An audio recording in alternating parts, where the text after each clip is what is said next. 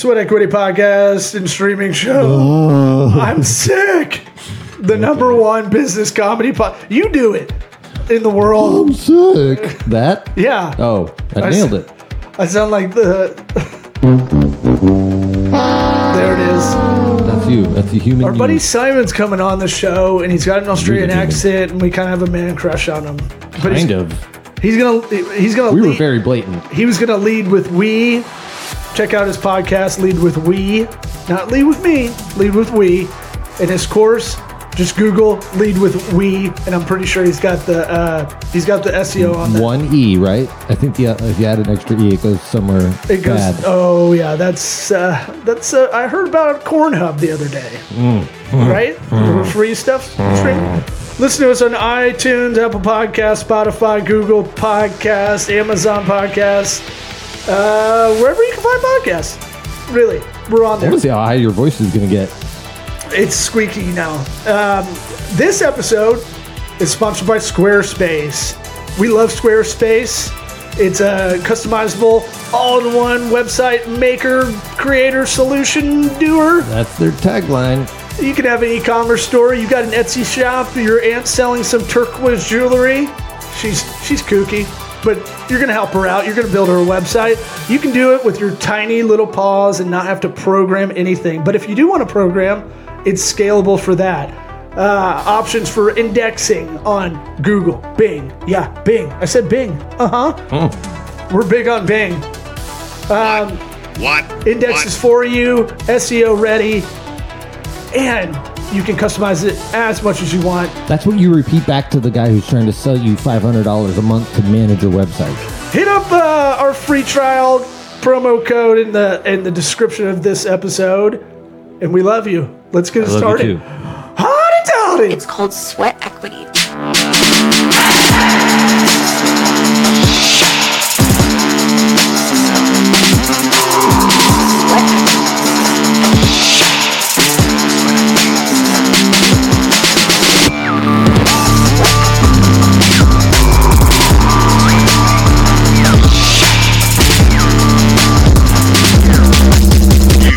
Listening to the Sweat Equity Podcast. I'm good. Are you good on your side over there? He left. I am just adjusting the light a bit here. Is it too dark, too bright? How you feeling? Looks good. I like it. Good? All right. I like it. I like the accent. Oh, mate, it's totally fake. I'm from New Jersey, but, a lot of tapes later, here I am sounding like an Aussie. I don't know what's going on. New Jersey. I'm really from Jersey. Can you say no real quick? Because No. I love how Australians No. say no. No, we don't know. Yeah. You don't do it with the R on it? No. Nor? No. And also what we do in Australia is we go, oh, you going to the beach? Yeah, no. Yeah. They go, yeah, no. And you're like, what's with the yeah? They always go, they affirm that they're listening to you. They go, is this Thursday? Yeah. No, I think it's Friday. Yeah, there's some Americans do that do that. When it's basically doing an before, yeah, right. And not letting and being a people pleaser, not letting the person down. Yeah. In a weird way. We're all from the colonies, mate. Everyone in the colonies are people pleaser. We say sorry first. Interesting. You better. We need more Australian facts. Before we get into that, we ask the guests to do your own plugs because we don't do any pre-pro. Okay. And I barely have a voice, so we'll see how far I get into this episode. So if I'm going to mention something, should I just weave it into what we're talking about or at the end? Oh, we're going, man. We record live on tape. That's how we roll. So we're keeping all of this in. Okay, fantastic. Awesome. So, Simon, why don't you tell people where to find you? You can find me at a podcast that I have called Lead with We, which is all about how business shows up in a meaningful way that'll grow your business at these really challenging times. And it shows you how these entrepreneurs, these startups, these founders are getting it done in terms of making a difference and growing their business. Also, I've got a book called Lead with We, which is on Amazon. And also, if you want to do a deep dive into this thinking that we're going to talk about, go to leadwithwecourse.com, leadwithwecourse.com. So you got a podcast, a book, and a course. Lead with We. There we go. No entrepreneur in his own right can travel anywhere without those three these days, it seems. It's interesting. Yeah, well, you're making it a collective effort. You turn you turn a singular into a plural. It sounds like. You do. You know, people like to kind of learn stuff in different ways. Some people like to read a book.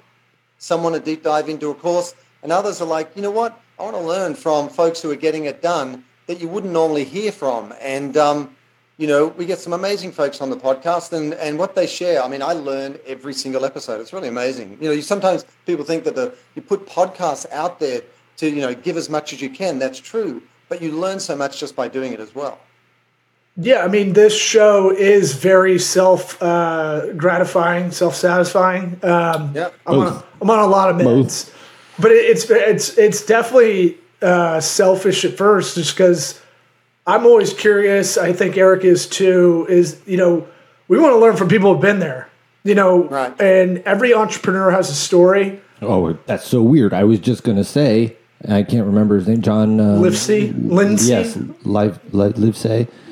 Who talked about storytelling, and I was using that at my job, you know, and really didn't even ever even think of it in those terms, and using a story to sell. But I was like, dang, learned it from the podcast. How about that? My own. Yeah.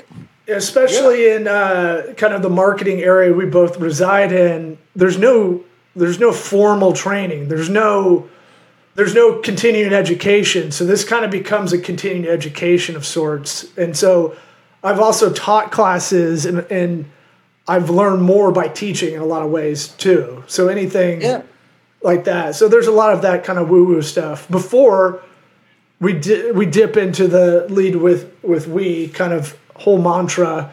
We ask everyone, did you get to listen to any episodes of this podcast before? I only got a chance to know that I was on the podcast yesterday. So Thank you for your honesty. No, we sir. like that. That's fine. We appreciate that. This is just a conversation involving business and some dick jokes. Yeah. We're the #1 business comedy podcast, and because there's no one in the genre. Now you're telling the guests that, huh? Oh yeah, I know. So you got to show up. I've got to weave in our branding at all times.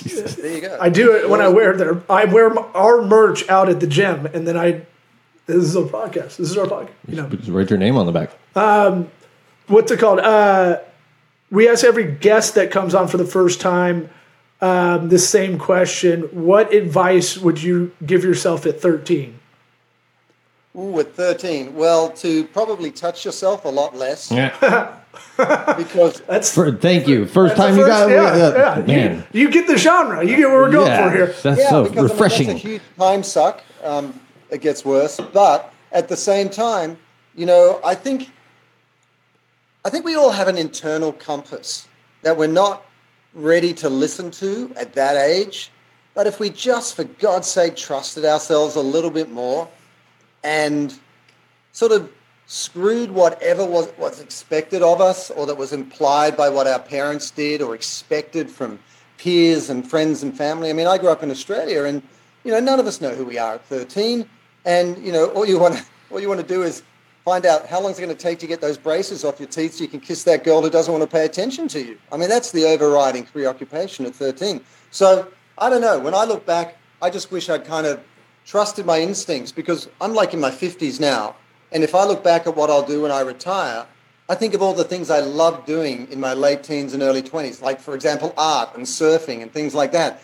And it's hilarious. We spend our whole lives climbing these mountains, all to get to the top of the mountain, look back and say, I want to go back down to the beach where I began.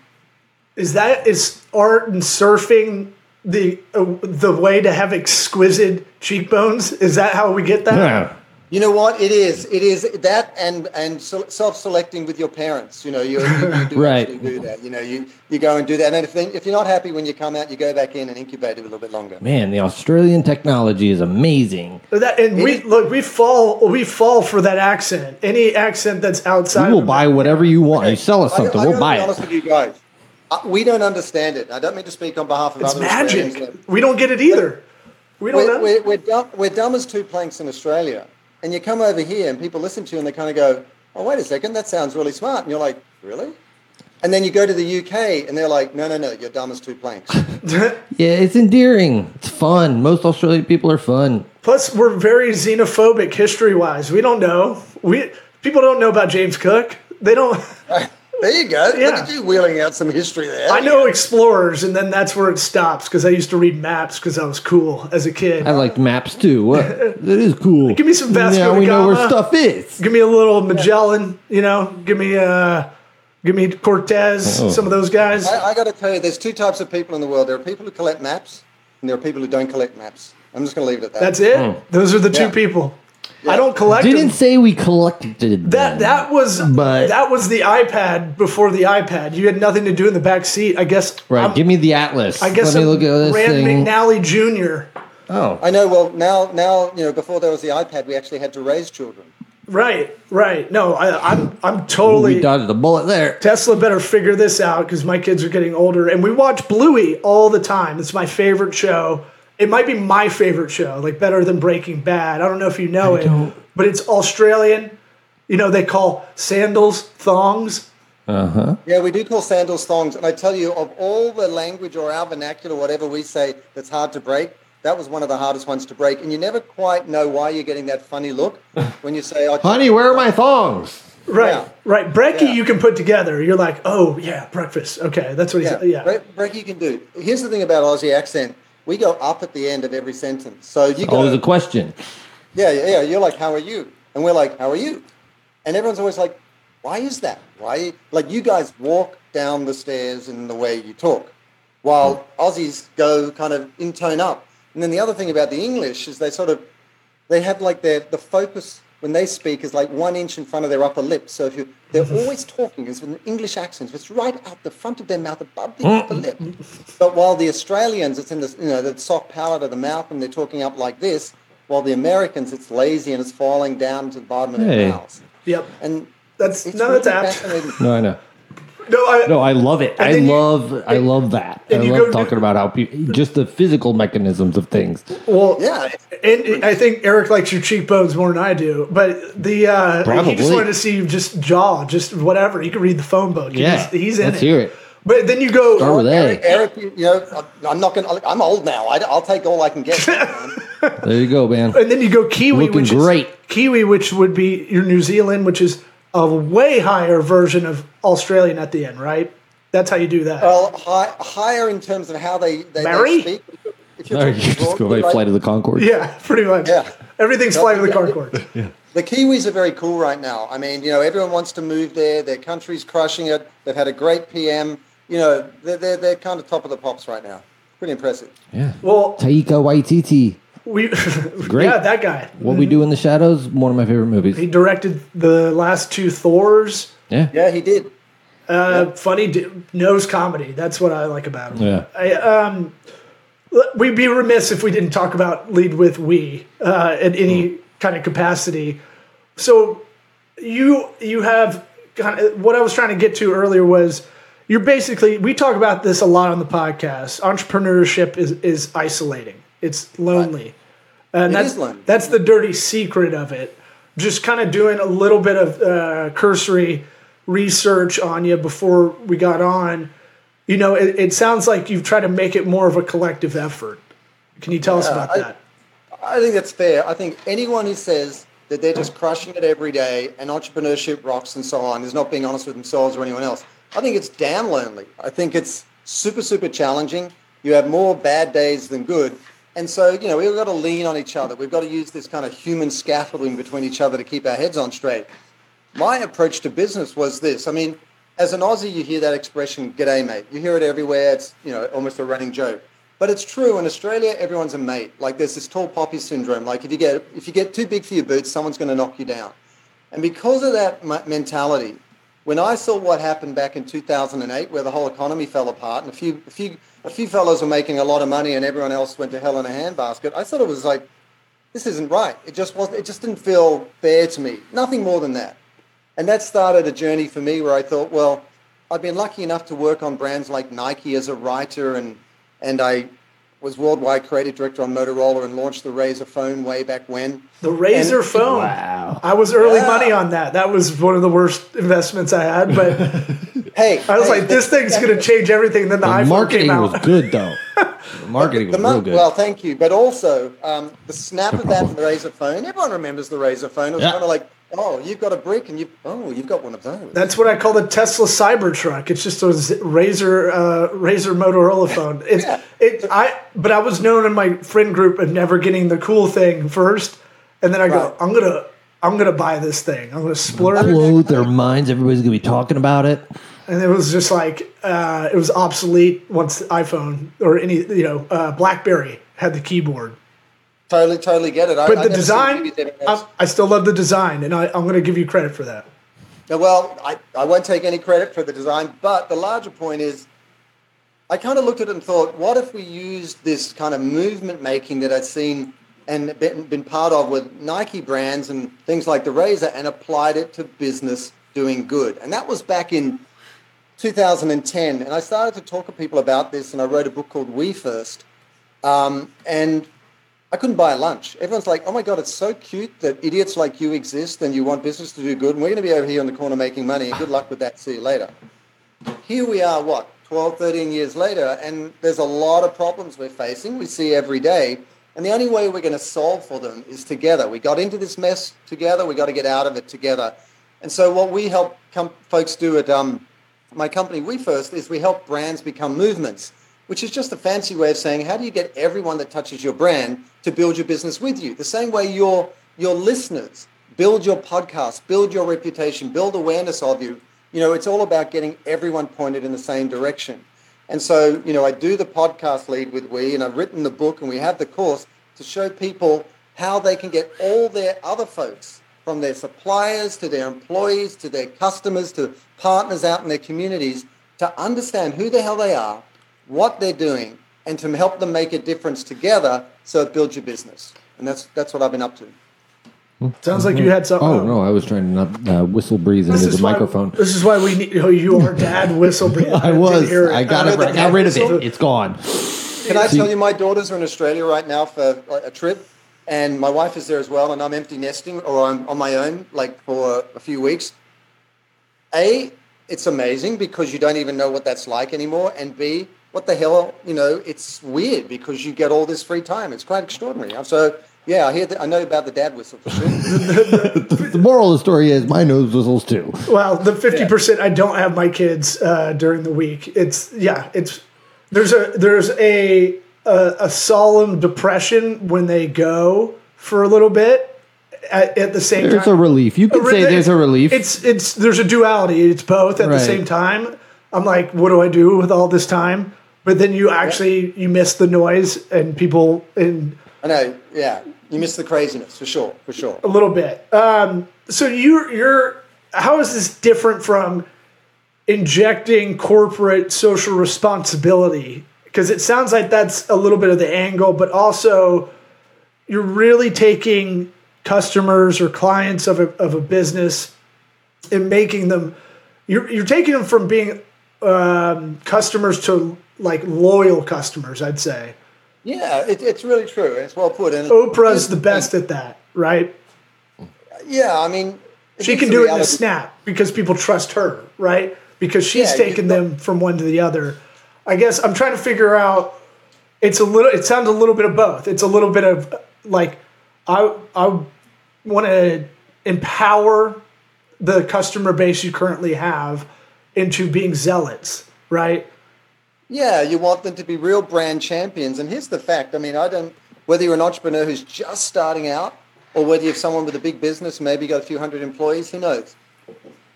Increasingly, people want to buy from, invest in, or work for companies that are doing good. Why? Because they pick up their phone every day and get terrified by all these crazy headlines about what's going on. So business is on the hook now to really show up more meaningfully. And so the difference with just normal philanthropy where you write a check or you do corporate social responsibility where you do a volunteer program is it's not like you make money over here and then when you're done making money, you do some good off to the side.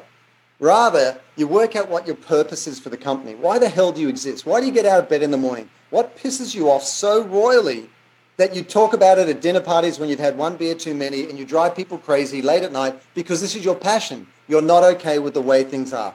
That is why you've started your company to have a positive impact to solve for that issue. So it's the difference between shifting from philanthropy and CSR to having a kind of foundational purpose for the company, then pulling that through the suppliers you work with, how you treat your people, the products you make, how you take it to market, and the impact you have when you give back or whatever. And then it's not just that, it's how you do that with everyone else, how you do it with competitors, how you do it with non-profit partners, how the private sector does it with the public sector. And the whole point is this: we're not going far enough, fast enough to solve for the issues that are going to screw up our businesses. Like you've got climate, you've got, extreme weather, you've got plastics in the ocean, you've got there's not enough land that's arable anymore to grow the crops that we need. We're screwing things up. So what do we need to do to move faster? We've got to really have a foundational purpose to each of our companies, that then all companies have to work together in new ways. And that's what it means to lead with we. Sounds like a lot of extra work that a lot of people don't have the energy for.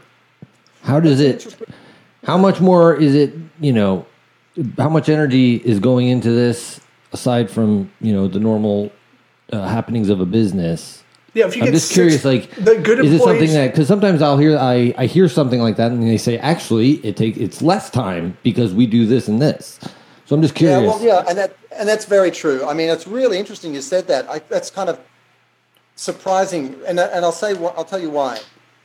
I think if you don't have a foundational purpose to a company, it's really hard to keep the people you got, and you spend a whole lot of time trying to get new people because they come and go for another $5,000 or whatever it might be you might be offering them.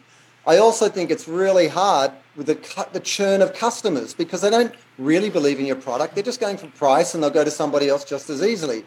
And I think it's really hard to stay relevant when, there's all these sort of scary headlines every day about what our future looks like if you don't really establish that you're making a positive difference. So I think it actually makes things a hell of a lot easier because you're still working with suppliers, you've still got employees, you're still making stuff, you're still taking it to market, but all you're doing is telling people, hey, wait a second, this is why we're doing it in the first place. And if you think that's a good idea, if you believe in the same things, come and work here. And that means you'll attract the talent, you'll keep them, they'll work better. People will buy your stuff because you know what you stand for. People will want to kind of promote your brand because you're showing up in a way that's meaningful, given all the headlines and so on. So it actually is a lot easier. And what we hear from a lot of entrepreneurs is, oh my God, we spent 3 or 4 years trying to get a product out there and we've been dealing with all this churn of customers, but we can't seem to get sticky and we can't seem to build a brand. We're just moving products. And that's where this sort of work comes in. Would it be fair to say the problem is they don't give a shit from the top down? I think often that's the case, but here's the challenge with not giving a shit. And that's the diagnosis, I'd say. When you're coming into it. It's a clinical diagnosis. It's a spreadsheet, and you work it out, and you say officially you do not give a shit. Right. Here's the challenge.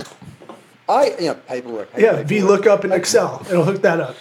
Yeah, and if you fall into the don't give a shit category, I think there's going to be a couple of problems you're going to face. And I'm going to kind of go in reverse order. Number one, I think it's really, really hard to compete when everyone's just beating each other up on price and benefits and nothing else. You've got no brand that they're loyal to. So you're constantly having to re-up on finding customers. And you really want that loyalty, whether it's a Nike or whether it's a startup. You want someone to go, hey, I like who you are, I like what you stand for, I like the way you show up, I like your stuff, I'm going to stay with you. That's one problem. The next thing is, if you don't really commit to having a purpose out there, I think it's hard for anyone to sort of say, I want to work for you. I'm going to come and choose all the choices I've got out there, working remotely, working, in the office and so on. I'm not going to go and choose to work for you. And therefore, I think the talent churn can be really, really hard. But here's the crux of it. If you don't give a shit, if you've taken a good hard look at the marketplace and gone, screw it, I'm going to flog anything out there to anyone to make the most amount of money I can. At some point, it may not be the first day, it may not be the third day or the 3 years, 5 years into it, you're going to sit there and go, what WTF am I doing? Like, what the F am I doing? Mm-hmm. Like, I don't feel like I'm doing anything meaningful. And if anyone says to me that they've got enough money and that never shows up into them, I think they're a bald-faced liar. It's not true because all of us at some point want to make a meaningful contribution with our lives. And I think that's what probably the highest cost. Just making money costs you something far more valuable than money, which is who the hell you are. And I think, entrepreneurs face that at some point in their career, whether it's at the beginning or whether they made squillions of dollars and they're sitting there in their private island going, why am I so unhappy? Can we get an example of what this looks like in terms of, you say we tell people what we are and sort of, just sort of spreading the word. How is that done? Yeah, I'll give a few examples. I mean, you've got some really obvious ones, like back in the day, Tom's with its 1-for-1 model where, you buy something and something's given. That's pretty clear. But like, I'll share a couple of big companies just because everybody will know who they are rather than small companies that no one knows. Like, think about Airbnb, right? Everyone knows Airbnb. You go and sit in someone's house and you go, oh my God, I'm going to open that cupboard that's locked. I wish I could, and I can't. And not only do they provide accommodation to someone on the other side of the world, whether it's a house or an apartment, and not only do they do city guides and restaurant guides and music guides, but what they do is they give free accommodation to Syrian refugees. They're giving free accommodation through their Open Homes program to refugees of the Ukrainian war at the Ukrainian border right now. And the reason they do that is their purpose is to create a world where anyone belongs anywhere. And so, yes, they're in the belonging business when it comes to accommodation, but they're also in the belonging business when they do a Super Bowl spot a few years ago about inclusion and your right to love who you want and all that stuff. And also when they gave free accommodation to Syrian refugees. Another example, well-known one, IBM. IBM, massive software company, everyone knows who they are. But they do something Call for Code. And Call for Code is when each year they go, what's the biggest crisis in the world right now? And how can we as developers all around the world solve for it? So they ask all of their developers inside the company, but also around the world to solve for the climate crisis or sustainability or whatever it might be. And that builds their reputation. It makes the developers like them. It strengthens their business. So, just a couple of examples. Gets them away from their history of helping Nazis with their programming. Really? From back in the day. You got a lot of work to do. No, it's like Hugo Boss, same thing. Adidas, those kind of things. There's lots of company. I mean, I think, that point is actually well taken in the sense that every company out there today, whatever industry you're in, they're on point now. And I'll tell you why. Not just because consumers want them to show up differently, and not just because their employees will call them out, like you saw at Apple and Google and Facebook and so on. Amazon. But because the investors out there are saying, wait a second, if you're not set up to succeed in the next 20, 30 years, you're not a good investment. So we're not going to put our money with you. So the investors are also calling them out. And what happens when you get employees, investors, and customers all saying, wait a second, sunshine, we're not going to support you if you're part of the problem rather than part of the solution, then market forces mean you've got to change. And probably what people don't realize as much as they should perhaps is that by leaning into the good you want to have through your products, in your community, how you treat your people, you're actually inspiring others to build your business with you because you're equipping them, giving them a reason to go, hey, I bought this widget from company X. Yeah, it's cool. Let's check it out. And they're a cool brand because of what? They're cool because of X. You've got to give them a reason to talk about you effectively to somebody else. It's word of mouth. It's timeless, Yeah, it can't just be the product alone. It needs to have the story with it. If the product alone was enough, there'd be no such thing called as advertising. There'd be no such thing as branding. There'd be no such thing as taglines and all that stuff. And we're kind of circling around the basics of marketing, really, with any product, is it needs to evoke an emotion. Yeah. Like Lululemon pants. Like, they evoke an emotion in me because they give... Boners aren't emotions. Yeah, flat asses, they make them look like real asses. And listen, Lululemon, every brand out there, especially apparel brands, especially beauty brands, especially food brands, they're all trying to get you from your head to your heart. They're all trying to get you and say, listen, why should a woman care about Lululemon as a brand? Why should a young girl call about Essie as a nail polish brand? They're trying to give them something deeper and emotional that kind of resonates with their audience, and that makes the company show up in a way that's going to make a difference out there. But the larger point I really want to stress is, no amount of individual companies doing good will get us where we got to go. We're not getting there far enough. In terms of, if you look at all the information out there about what's impacting the economy and what's destabilizing the global economy and what's destabilizing the climate and all these different species that we're losing and so on, business more broadly has to show up differently. We have to show up differently for selfish reasons, not to do good. The reality is that business can't survive in societies that fail. And call me crazy, but if we actually, make enough of a mess of the planet that we're in, whether it's, destroying the Amazon or putting plastics in the ocean or whatever, we're just screwing ourselves.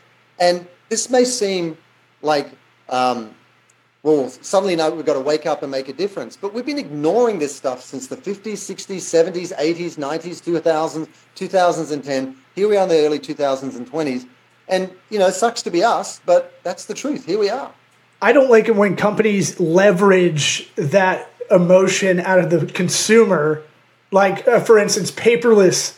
Help us go green and let's do paperless. And right. It's like, bitch, save us billions of dollars on paper. Yeah, just like, you don't want to just email you. You don't want to print it out. That's fine. Or like BP and their environmental commercials during the Super Bowl. And they're like, shit. look what we did. Yeah. Yeah, what else did you do? The best thing about that, though, with greenwashing, cause washing, local washing, woke washing is not only is it the media that will call them out now, and not only is it consumers will say, hey, you're saying one thing and doing another, but employees do.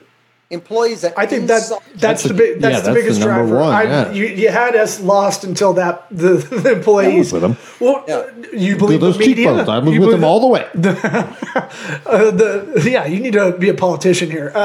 But the with those cheekbones, I'm saying just that alone. Yeah. But the media definitely does. I don't have any trust in the media, especially when their bills are paid by pharma companies to have commercials run, right? They're never going to run a report about something the pharma companies did. And I'm big pharma. No, but I'm thinking like it's now everybody has a voice. You're seeing this with like quiet quitting in a way. That's a passive aggressive movement, I would call that. You're seeing now the employees or potential employees have leverage when they've never had that ever. No. Right? It's really, really interesting. The power kind of shifted totally during COVID to the employee. For good reason. Companies had to look after their folks. But then it kind of shifted back a little bit as the economy recovered and, employees could be more choiceful. But here's the thing. I think work-life balance has been out of whack for ages. And we've all had a taste of what it's like to have a little bit more control on our lives. And we're a bit like, oh, my God, we love this. Like, we're not working around the clock. We're not commuting like crazy. And we don't feel like we're owned by our employer. And all of that's part of how a company shows up. I mean, if you are the CEO of a company and you're like, I'll use anyone to make my stuff and I don't care what damage they do to the environment or the people they hire, and I treat my people like crap and I flog any dodgy product to the marketplace and charge as much as I can, the days when you can get away with that are gone, not only because of consumers and employees, but regulation is going through the roof. This ESG, this environmental, social, and governance regulation. Basically, the government's on the hook to not have all these great carbon emissions and so on, and therefore they're making all of us change the way we behave. But all of that's a bit lofty. I mean, I would say more market forces than government. Government's always late to the game. They're showing up at the barbecue a couple hours late.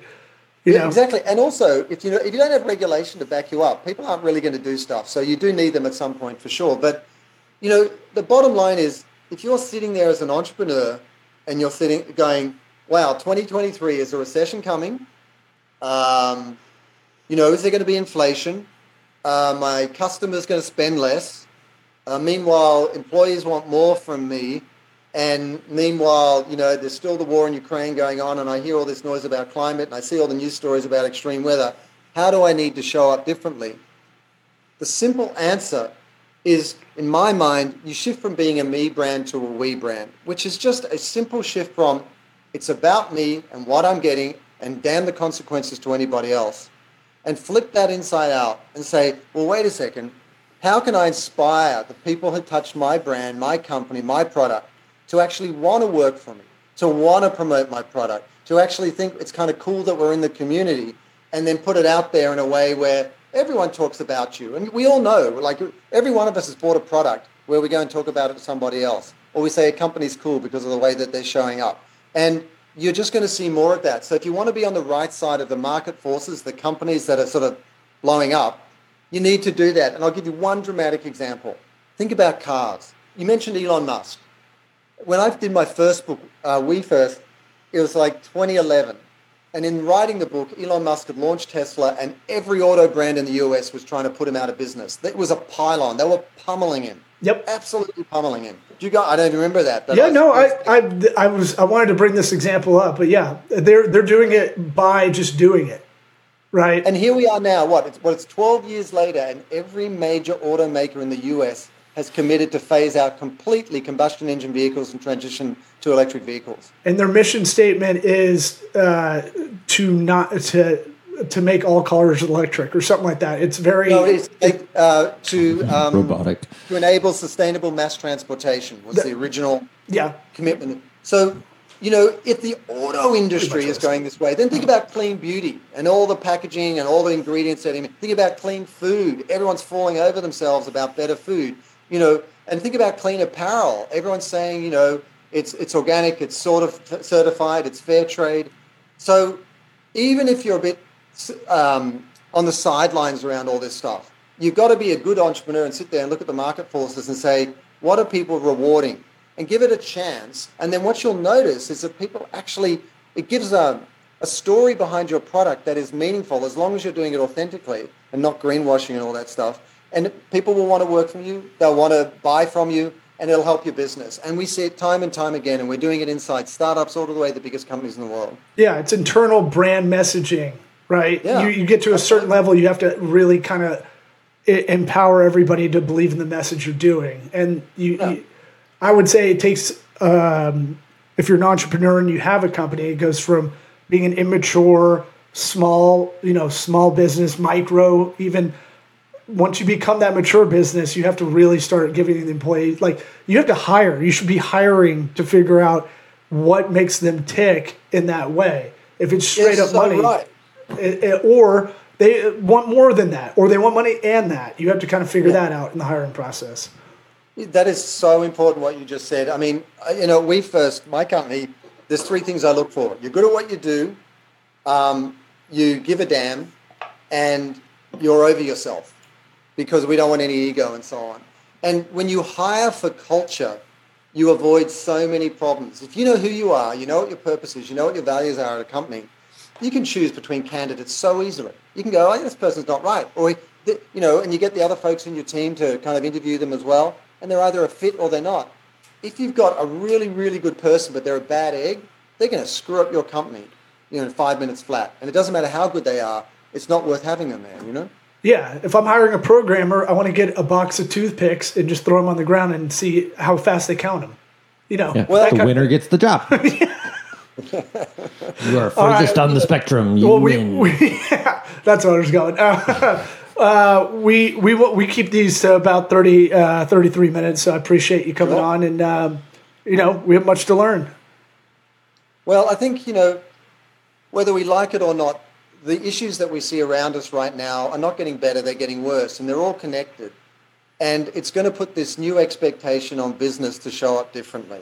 And that means your company, even if you're a solopreneur just starting out at your kitchen table in your garage right now, if you look around the world, if you look around in the headlines around the world, and you look at what's happening nationally, and you look at what's going on in your industry, and look at the sort of brands that are getting the bump that they need and that people are preferring to buy, they're companies that are pretty clear about who they are, what they care about, and they share that story. And their products are proof of that commitment. So I'd encourage everyone to think that way, because we want you to succeed as an entrepreneur.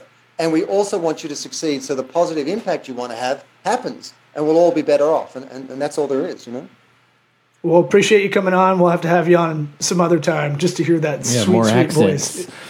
You know what? Sure. And thanks for rescheduling so many times. That's our bad on our side, I think. Yeah, no worries. Good to chat, guys, and thanks to all the folks who are listening in. Thank you. See ya. Alrighty.